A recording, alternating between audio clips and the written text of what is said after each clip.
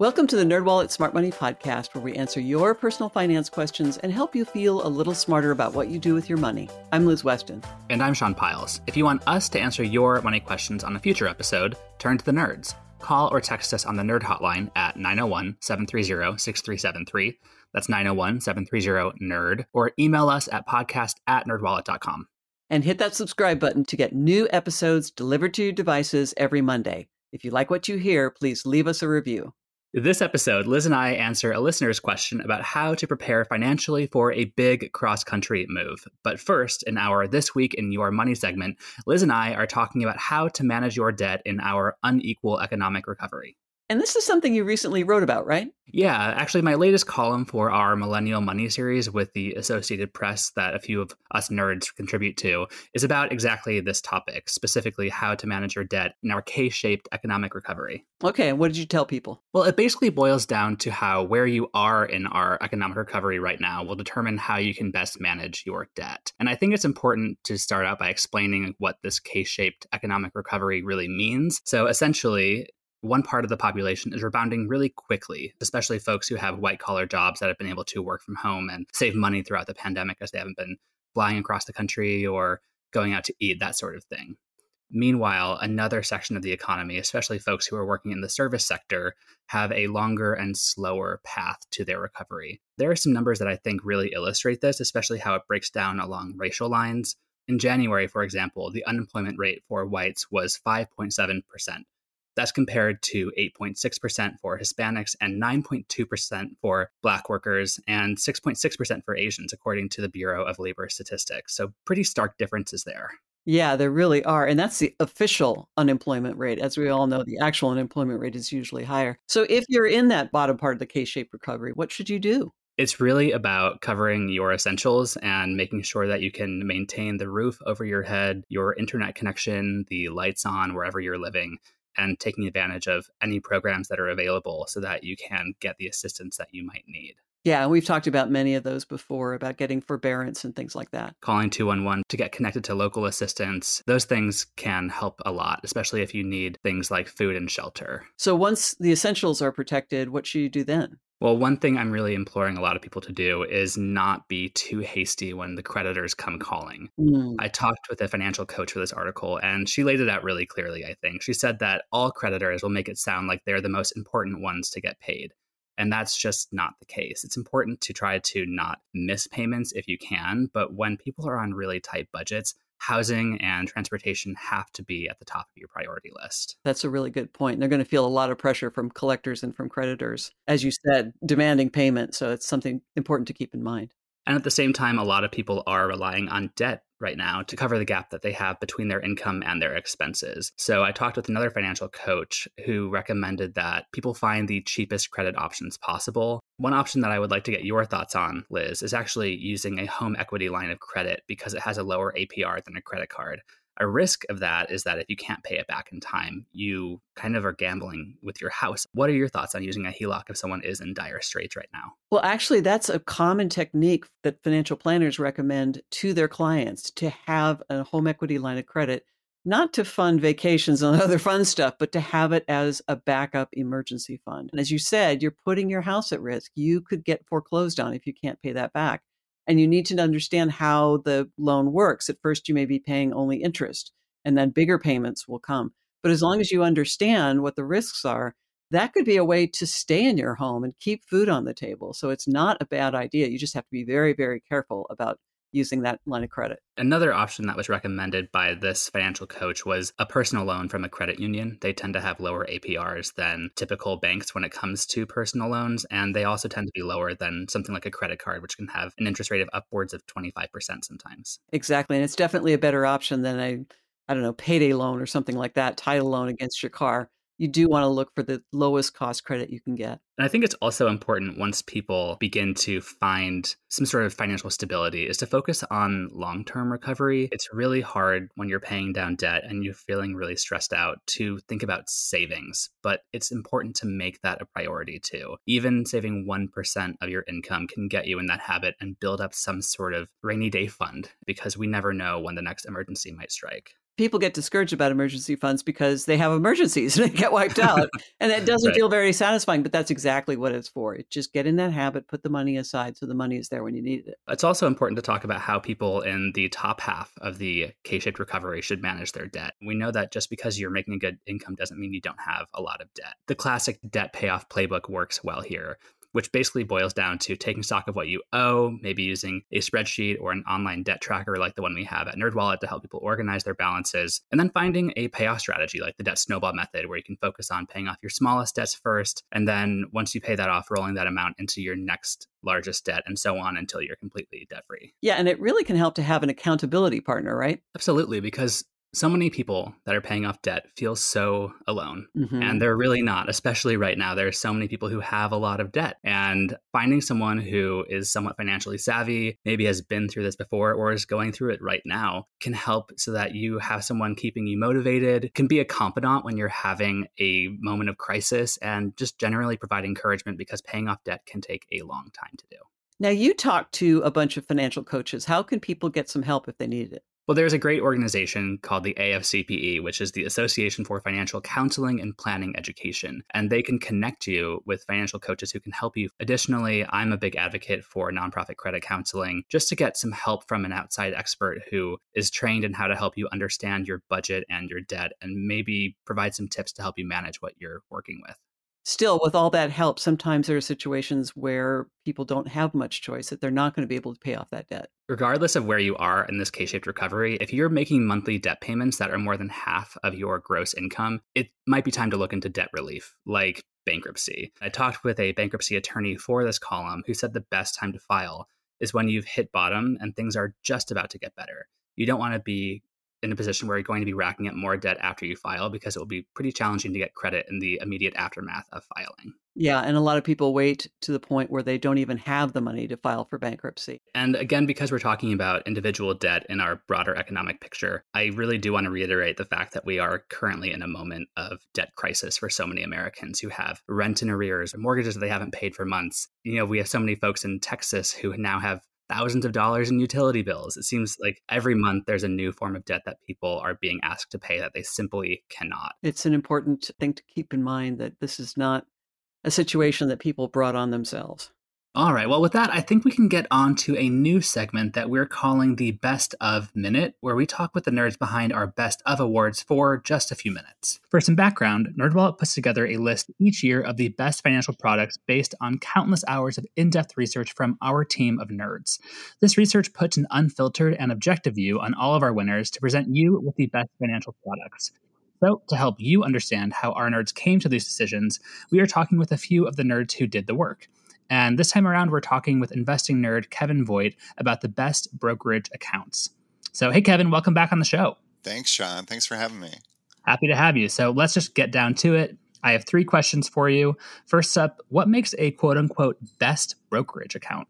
Yeah, well, we spent a lot of time throughout the year kind of reviewing and updating how we score these on best. And basically, our list of best brokerage accounts is a kind of a holistic look at a number of different factors that an investor may value when choosing among brokerage firms. There's a lot out there, right? We have 47 different reviews of 47 different brokerages.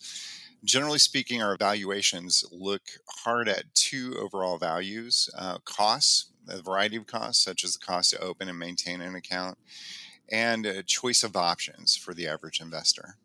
All right. So that brings me to my second question, which is that I know you put together a pretty lengthy rubric for comparing different kinds of investment accounts. What factors were you considering here? Well, as I mentioned before, we look at account minimums, costs to trade, if anything, account fees, the investment selection, the quality of the trading platform, the quality of the app, the quality of research and data, as well as the quality of educational resources and customer support. All right. Okay, last question. So when it comes to investing, I think a lot of people want to know which accounts will make them the most money. Is that even a thing that we can judge? No, not at all. Didn't think so. I mean, a brokerage account is simply your access point, your port into the ocean of investing. Mm-hmm. And these are companies that are legally regulated to do this kind of work. So what you buy and how it does is completely dependent on market factors. This just invites you to the table to play. Okay. That said, there are two basic questions investors should ask themselves before opening a brokerage account, which is, do I want to make all my investment decisions myself, or do I want someone else to do it for me, right? Mm-hmm. If you're a DIY investor, you want to, and you really want to trade individual stocks and maybe even get into advanced functions like options trading and that sort of thing, then you absolutely need to open a self-directed brokerage account and make sure it has all the bells and whistles that you like if you want to trade. If you're more of a do-it-for-me investor, which frankly I am, then robo-advisor platforms are your best option, where these are providers who you answer a questionnaire that determines sort of your risk level. And often that has to do where you are in life. If you're close to retirement, you probably want to take fewer risks than if you're starting out your career. And then these do it for you. Make all the investments based on your risk profile. Got it. All right, Kevin. Well, thank you so much. That's all I got for now. All right. Thanks for having me. Now let's get on to this episode's money question, which comes from Emerson. They say, "Hey NerdWallet, I'm planning a big move across the country with my partner. We're strongly considering Portland, Oregon, and I was wondering what money steps you would take now in order to prepare. Where can I look for incentives, coupons, anything that might make it easier or smoother? Our current lease ends in August of this year. Thanks so much. Love the show." All right, another potential Oregonian to join you in Portland. Welcome, Emerson. To help us answer Emerson's question, on this episode of the podcast, we're talking with personal finance nerd Lauren Schwan. Let's get to it. Hey, Lauren, welcome back on the show. Hi, thank you. So, Lauren, our listener Emerson is wondering how to prepare financially for a move. So where do you think they should start? Mm-hmm. Well, early planning is so important because it can help you avoid surprises and some of those additional costs you might not expect closer to the move. Mm-hmm. But I think once you've figured out maybe where you're moving to, that can kind of help the rest of the pieces fall into place. So once you've decided where you'll move, you can think about the how, and you can walk through all of the steps in your mind, and that might make those expenses easier to expect. But of course, the more common ones that most people could plan for might be things like packing materials, a rental truck, or movers if you'll need professional help, and cleaning fees, especially if you're leaving a place that might have a security deposit. All right, well, let's dig in a little deeper to how to plan for a move. I've personally moved more times than I care to recount, and I know how complicated it can be. So what do you think might be a good first step for them? I think paring down your belongings can be really important because obviously the less stuff you have to move, the less expensive it will be. You won't have to have boxes or pay for more time and labor to move those boxes.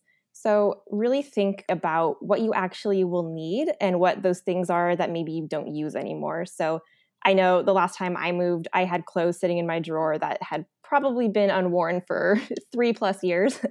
So things like that. Maybe you have some old college textbooks, things like that laying around.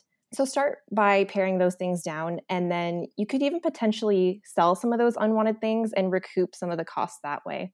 I know a lot of my friends that have moved out of the city recently have had a lot of luck going through Facebook Marketplace and Nextdoor, similar apps like that, where they've been able to sell within their local communities. I found those to be really helpful when I made my last major move, which was from San Francisco up to Portland. And most of my furniture I got through Craigslist over the years was not even worth keeping. And so I just put it up on Nextdoor, on OfferUp, and people just came and got it. And I didn't get much money, if any, for my belongings, but it saved me from having to pay to remove it or move it up to Portland. Yeah, and they've got a few months to do this, which is nice. They're not trying to leave in a big hurry, so they can take their time and work through different rooms. It's funny because when you talk to professional organizers, they often say, pretend that you're moving. And with each thing, ask, would you keep it or not?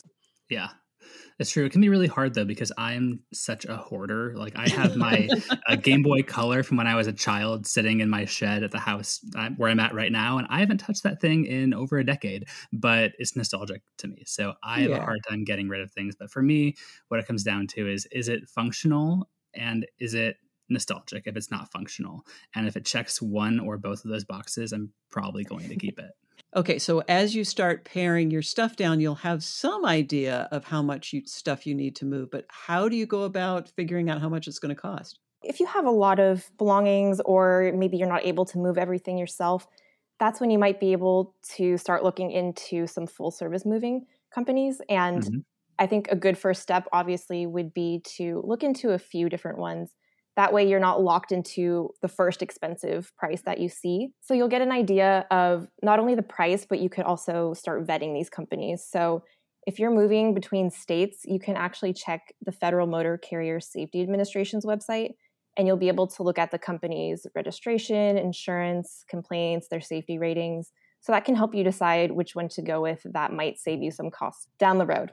Yeah, and from personal experience, I can tell you it's very important to do this vetting. I thought I had done it really, really well, and I got hijacked. And what that means is they took our stuff and they said, no, the not to exceed quote we gave you, you didn't tell us about the steps. There was one step. You didn't tell us it was so far from where you're moving. We moved literally from Orange County to Los Angeles. I mean, they were coming up with every excuse in the book. Just to rob you. Yeah, to raise the price by thousands and thousands of dollars. And fortunately, I was a consumer reporter at the time. I knew how to fight back, but a lot of people don't. And the one scam I want to tell people about is that sometimes these scam artists will buy a perfectly reputable company and then run it into the ground. They will skate on that good reputation for a while. Jeez. Yeah. So, the cure for that is definitely do your research and maybe, default to a brand name company, because at least they have a long track record you can look back on. Yeah. When I moved from my apartment in Portland into the house that we're currently in, we used movers. It was my first time ever hiring movers. And it took me a while to choose the right one because there were 3 to 5 pretty big name companies in Portland that I was considering. Their prices were all over the map, and so were their reviews. Yeah. So for me, I ended up actually turning to Reddit, which is one of my go-to resources, and just seeing what people had previously posted about these different companies. And I ended up settling on one that was not the cheapest, but had the better reviews and was more reliable. And that was what was important to me, is making sure all of my belongings would get to my new house in good condition. Another tip I was given is to talk to the big employer wherever you're moving, if you can, and find out who they use to move their executives. It's not going to be cheap, but obviously it's going to be a reliable company. Interesting. So in Portland, it would be like calling Nike or Intel, something like that, and getting a hold of their HR and just kind of pestering them until they give you an answer. It might be easier if you know somebody who works at that company to have them do your recon for you. But yeah, that's just the general idea. Okay. There's also kind of a compromise between doing it yourself and hiring full service, which are these moving containers that a lot of companies provide. So, like pods. Exactly, yeah. So there's, I think, Pods, U-Pack, a couple other big names there. But that could save you potentially hundreds or more dollars if you're able to pack yourself but don't necessarily want to make the drive yourself. So they basically deliver the container, you fill it up, and then they pick it up. Yeah, they pick it up, they deliver it, and then I think most of the time you unpack it yourself. Oh, okay. And one of the other compromises with pods is that you can't really choose the date that the pod will be delivered, from my understanding. It's more about how it fits on a semi-truck that is going to be going to your general destination anyway. So that might mean not having your Instant Pot on day one or whatever it may be. But again, it is cheaper. So you want to make sure that you keep some basics out for when you need them when you get there. So we've talked about getting the estimates and comparing the various movers. What else can you do to make sure that you're budgeting properly for a move? Well, the good thing is there are a lot of moving budget templates and spreadsheets online, so that can be a good place to start. They typically have a list of all the basic expenses that are involved, so you can go through, maybe pick and choose what works for your situation. And then once you get started researching, you can fill in some of those costs and add that all up, and that might give you an estimate, something you can work with. A good idea also could be to add maybe 5 to 10% on top of that total to your budget, just as a buffer, because we know things don't always go as planned. So if you do have some wiggle room, or you're able to set aside a little bit of your income each month leading up to the move, that can help out a lot. What's helped me during previous moves when I've been trying to craft a moving budget is thinking about every single step of the process. It's okay, you need to find how you're going to move all of your things, whether you're getting a U-Haul or you're hiring someone. And then you need to think about the actual process of getting to your destination. What is gas going to look like? How much will you be spending on food or hotels along the way? Think about every single step of the process, kind of walk yourself through it mentally, and then you'll get an idea of where you'll be spending money at each step. Yeah, that's a great suggestion. And remember that there are a lot of people moving right now. I mean, I Yes. saw one survey that said up to half of Americans are at least contemplating a move, and a Wow. bunch of them are actually doing and pulling the trigger. So Yeah. you might have a lot of competition if you are trying to hire a van or hire movers. Yeah, which brings us to the other part of Emerson's question, which was how to save when moving, especially if it's a competitive market and everyone's demanding U-Hauls right now. So, Lauren, what do you think would be some good ways to save in the process of moving? Yeah, well, on that note, a lot of moving companies or rental truck companies will raise rates when demand is higher. And normally that happens to be around the summertime or on weekends or toward the end of the month. So I know if the move is set for August, you may not have as much flexibility there, but perhaps you could get movers to come maybe during the middle of the week and maybe save a few bucks there. Mm-hmm. Another way would be to do as much of the work yourself as you can.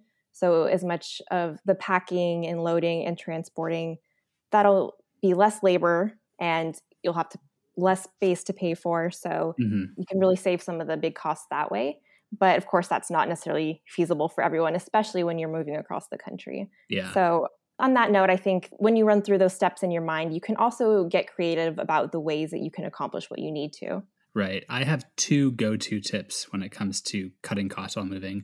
One is, I think, pretty well known at this point, and it's getting free boxes wherever you can. A lot of times, grocery stores will give away boxes for free. I have a friend who works at a pet supply store out here in Portland. She just helped a friend move and get a bunch of free boxes. So that saved her a lot of money, because if you go to any sort of hardware store or U-Haul store, they're pretty expensive for just pieces of cardboard.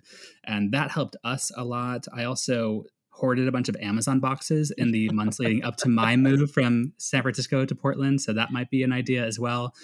But the other thing that really helped me and saved me over $400 when I moved from San Francisco to Portland was not going the U-Haul route. Because, you know, people talk about the exodus from big cities like San Francisco that happened because of the pandemic.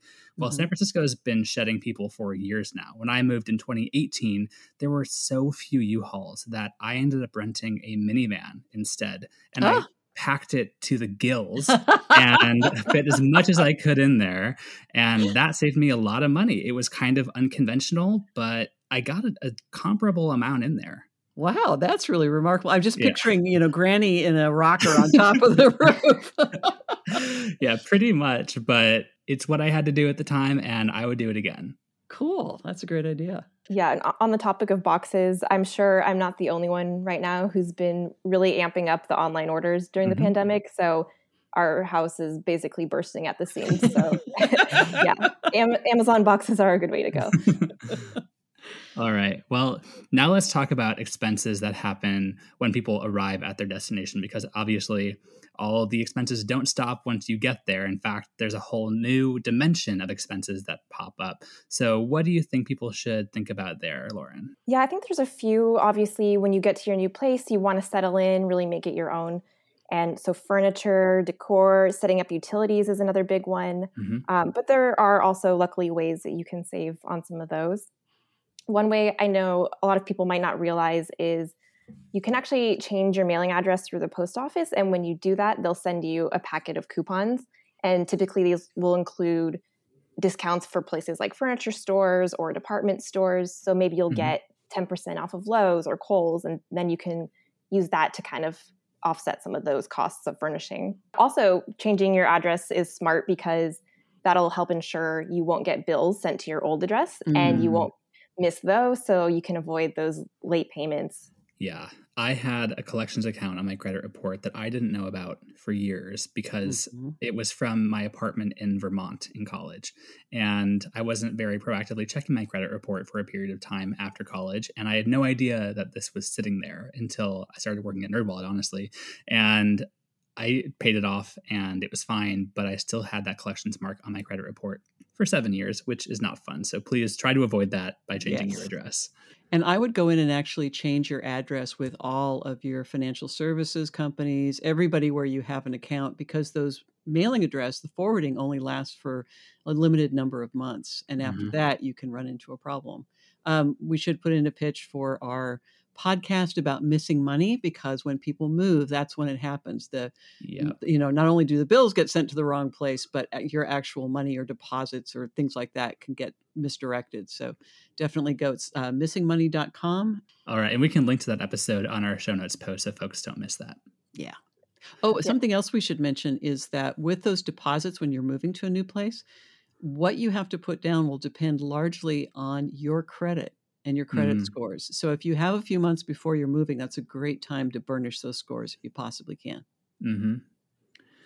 One other way to help manage expenses when you get to a new place is something that I did when I first moved to Portland, is actually take out a 0 APR credit card. These are cards that have a period of maybe 18 months, if you're lucky, where there's no interest. And that helped us buy furniture that was quality, and we could make sure that we weren't throwing all of our money at our furniture from day one. And we paid it off over time. We didn't pay any interest, but it makes managing a big expense more affordable. And Sean, how did you pick where you're living now? Well, we first visited Portland because we had a friend that lived here, and we got a feel for the different neighborhoods. And Emerson and your partner, one thing that I would really recommend you guys do is take some time to scope out the city before you decide where you want to live, because Portland is so diverse. There's so many different parts of town, and each area has something different to offer. So maybe visit here before you move out and stay in some short-term rentals and get to know the neighborhoods. Or also, if you do get here and you haven't done that yet, maybe just float around the city for a little bit and get to know where you want to stay. The good news is that there are a lot of vacancies right now for apartments because of the pandemic, so you probably wouldn't have a challenge finding a unit in any section of the city. Do you think that'll still be the case in August when they're coming? I think so. There's been a lot of new development in Portland, so there are plenty of apartments. And with the pandemic, there are still folks who have left the city. So I think that landlords will still have an incentive to get people into their apartments. That's a great suggestion. All right. Well, Lauren, do you have any final tips for Emerson and their partner before we wrap up? Yes. So another kind of fun way you can save when you move, once you arrive at your new destination and you're buying some furniture, just don't forget about secondhand marketplaces. So whether that's a physical store or an app, sometimes you can not only save money, but find really interesting and unique pieces that way. So that's another tip I might recommend. Oh, I love that. Yeah. And overall, just start your research and planning as soon as you can, and just to be realistic about the amount of work you'll be able to achieve on your own. And if possible, leave some wiggle room in your budget just in case. Right. Yeah. I feel like it's always important to factor in all the random things that you don't think about, like strainers and garlic presses, like all these household items that you know you're going to want, but maybe you haven't put into your budget. But anyway, that's just like my experience. Although, Emerson, you have a number of months at this point, so you're doing great. Hope this all goes well for you. And with that, I think we can get on to our takeaway tips. Liz, do you want to kick us off? Absolutely. First, plan and purge. Make a detailed plan for your move, including when and how you'll make the move. Then begin purging any items that aren't coming with you. Next, get creative to save money. Look into alternative ways to haul your possessions and ask retail stores for their used boxes. Finally, expect your expenses. Build a budget buffer for items like takeout food, hotel rooms, and miscellaneous household items. And that is all we have for this episode. Do you have a money question of your own? Turn to the Nerds and call or text us your questions at 901-730-6373. That's 901-730-NERD. You can also email us at podcast@nerdwallet.com and visit nerdwallet.com/podcast for more info on this episode. And remember to subscribe, rate, and review us wherever you're getting this podcast. And here's our brief disclaimer, thoughtfully crafted by NerdWallet's legal team. Your questions are answered by knowledgeable and talented finance writers, but we are not financial or investment advisors. This nerdy info is provided for general educational and entertainment purposes and may not apply to your specific circumstances. And with that said, until next time, turn to the nerds.